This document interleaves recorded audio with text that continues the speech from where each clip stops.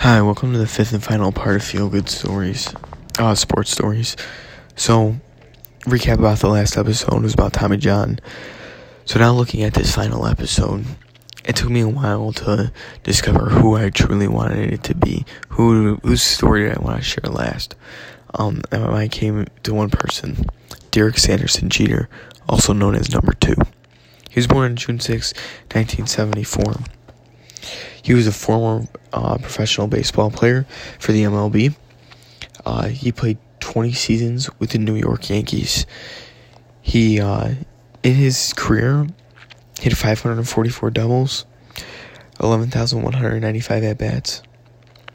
It's a 14-time All-Star selection, 2,747 games played, 3,465 hits, 358 stolen bases, 12,602 plate appearances, 4,716 times on base, 5-time Gold Glove winner, 5-time Silver Slug winner, 2-time Hancock Award winner, and a Roberto Clemente Award winner. He was 27th player in all of MLB history to reach 3,000 hits. He's widely regarded as the best shortstop to have ever done it.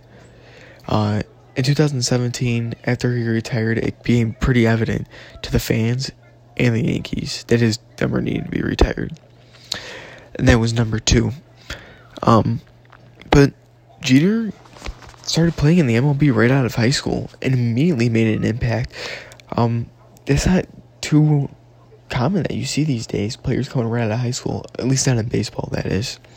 I know in the NBA, it's different, and in different leagues, it's completely different.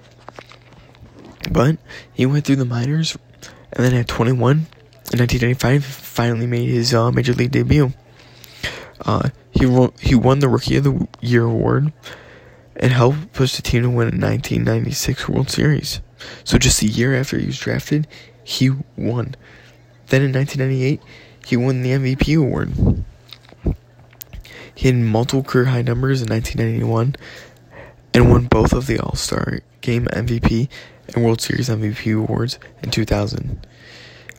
He consistently and without a doubt placed among the American League leaders in hits and runs scored for the most of his career. And he was the team captain of the Yankees from 2003 till his retirement in 2014. He contributed to the Yankees up until his very last day. He was constantly coming through. I remember when he broke his ankle. Everyone said that's the end of Jeter. That's the end of Jeter. No. He came back, learned to fight through it. It was a freak accident, but he came back. He didn't care. He put more work in, more time in. He got exactly what he needed. Then, in his final World Series, he batted a .321 batting average.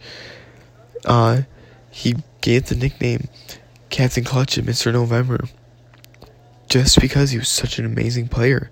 He was so good, kept coming at it, never stopped, never gave up. His all-time statistics for his batting average is .310. He had 260 home runs, and his runs batted in 1,311. If that's not a team player, I don't know what is. He seriously, whatever he does, is just, he never stops.